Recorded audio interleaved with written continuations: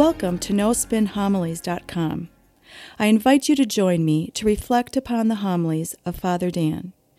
Father Dan will challenge us to open our heart, mind, and soul to the Word of God. Father Dan will draw upon sacred scripture along with art, literature, and the lives of the saints to help us grow in our love and knowledge of the scripture. In doing so, we can become the living Word of God in this world. Now it is my pleasure to present to you No Spin Homilies.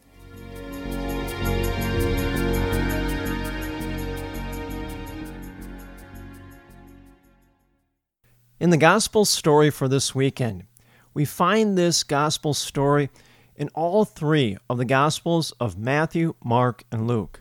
So then it begs the question, why is this story so important that those three evangelists felt compelled to include it in their gospels? Well, I think it's because Jesus is teaching us a very important characteristic of discipleship, which is humility. Remember last week, Jesus showed us what discipleship looks like.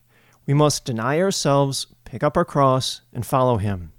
Well, now Jesus is teaching us the indispensable virtue of humility that is essential in order for us to practice that discipleship and follow after Jesus. Now, it's interesting how the story begins. It says, Jesus was teaching his disciples and telling them, the Son of Man is to be handed over to men, and they will kill him. And 3 days after his death, the Son of Man will rise. Well, Jesus, he's teaching the apostles. He's warning them about his impending death. The apostles, they don't understand. Why? Because they're preoccupied with finding out who's the greatest among them. Here, Jesus reveals something that is incredulous, how his mission will reach its culmination with him climbing on the cross. And so, are the apostles deeply shaken by this? No. Are the apostles deeply worried and concerned? Not at all. No, they're only concerned about themselves and who is the greatest among them all. In some ways, you could say it's comical if it wasn't so tragic. Jesus, you could say, is going one way. The apostles are going just the opposite way. And so the apostles are essentially jockeying for positions of power.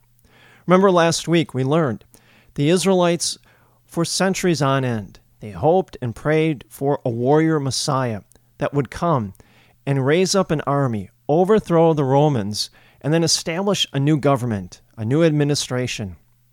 Well, the apostles are convinced. They are convinced that Jesus is that Messiah. And so the apostles are worried about where they're going to be in the pecking order of that new government, that new administration.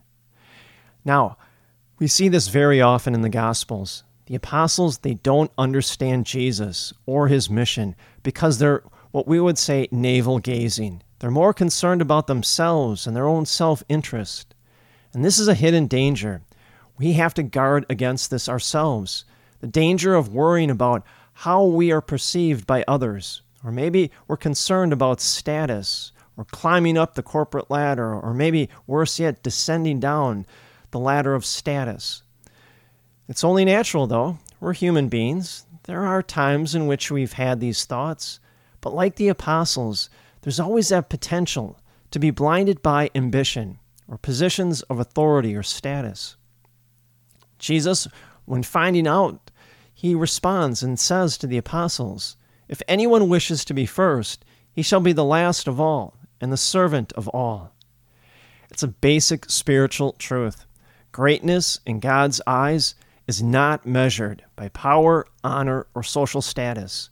Instead, greatness in God's eye is measured by humility and service to others.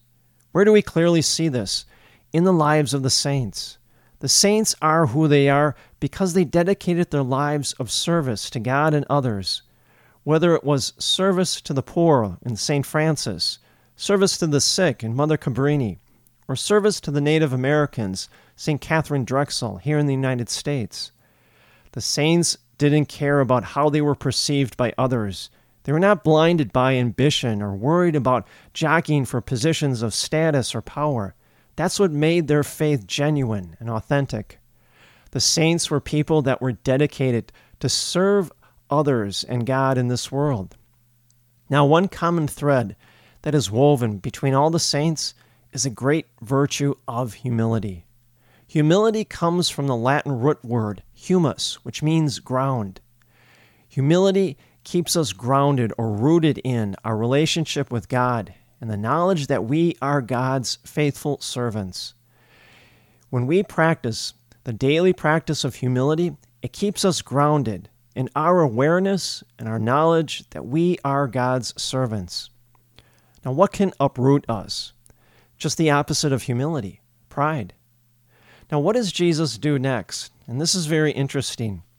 It said, taking a child, he placed it in their midst, and putting his arms around the child, he said to them, whoever receives one child such as this in my name receives me, and the one who receives me receives not only me, but the one who sent me. Jesus challenges the social status of the time. Now, this child isn't so much a symbol of sinlessness. Rather, this child is a symbol of being a social nobody. See, what we have to understand is in the ancient world, a child held no social status. They held no political importance. They held no power. They were powerless. And so Jesus is challenging the apostles not to think in terms of social status or ambition. What is required? A humility that necessitates casting aside pride and ambition, a willingness to become a social nobody. And that's the key. I think that's the heart of the message that Jesus is trying to teach the apostles and now us. If we are to live a life of discipleship, we live that discipleship without any fanfare, with no applause, no recognition. We live out our faith day in and day out. We serve God and others without any attention whatsoever. And so that makes genuine faith, genuine and sincere faith. The greatest of all of our saints in our church were social nobodies. Now notice what Jesus says next.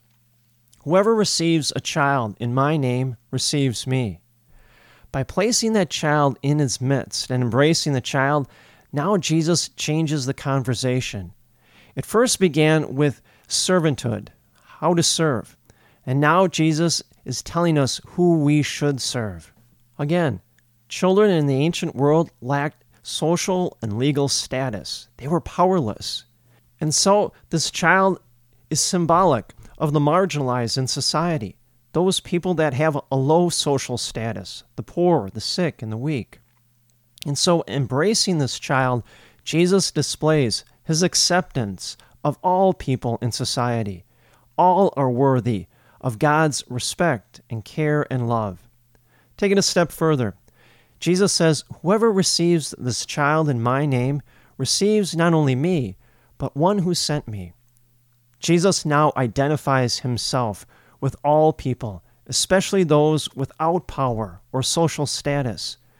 Jesus, his love and his mercy transcends all people, especially those in society that are looked down upon, those that are marginalized, the poor, the sick, the weak, the lonely. I'll leave you with just one last thought. There was once a story about Mother Teresa, and a reporter was interviewing her. And he asked her, he said, how can you continually do this without being burned out? He says, you feed the hungry and you shelter the homeless and you care for the dying. And you do it 24 hours a day, 7 days a week for the past 35, 40 years. How do you keep doing it without being burned out? Well, Mother Teresa looked at the reporter and she said, I hold the infant that is hungry and I gave them food. And I shelter the homeless, and I care for the dying. And each and every person, I look into their face, and I see the face of Christ. And I can't look away. Well, the same thing holds true for us. Jesus is building upon what he taught us last week. He taught us what discipleship looks like. We must deny ourselves, pick up our cross, and go follow him. Well, this week we can do it by the practice of the great virtue of humility. As long as we are grounded in who we are in relationship to God And as servants to God and others in this world, we can do that. We can practice discipleship. We can look into the face of all people, especially the marginalized in our society, the weak, the poor, and the lonely, and we see the face of Christ. Nor can we look away. Instead, we help them and serve them. And may the peace and the grace of Jesus Christ rest upon you always.